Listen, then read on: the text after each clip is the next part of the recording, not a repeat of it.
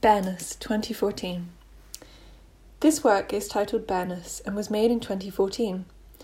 It is an installation of 192 clay vessels, with each one measuring roughly 12 centimetres in diameter and 16 centimetres tall.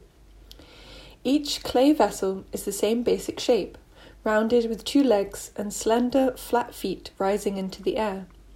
Some have short protrusions extending from the side, which look like male sexual organs. They are hollow, with a small circular opening on the top between the legs. Although similar, each is unique in size, colour and texture. Their outer surface is smooth and shiny, yet they are imperfect, with chips and fractures.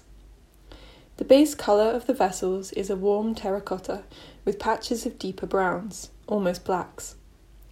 This inconsistency in colouring is because of the way these vessels were fired.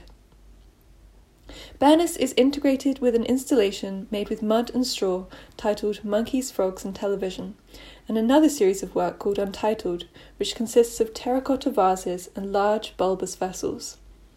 They are placed on the floor along the walls of 2 galleries, as if in the middle of a parade.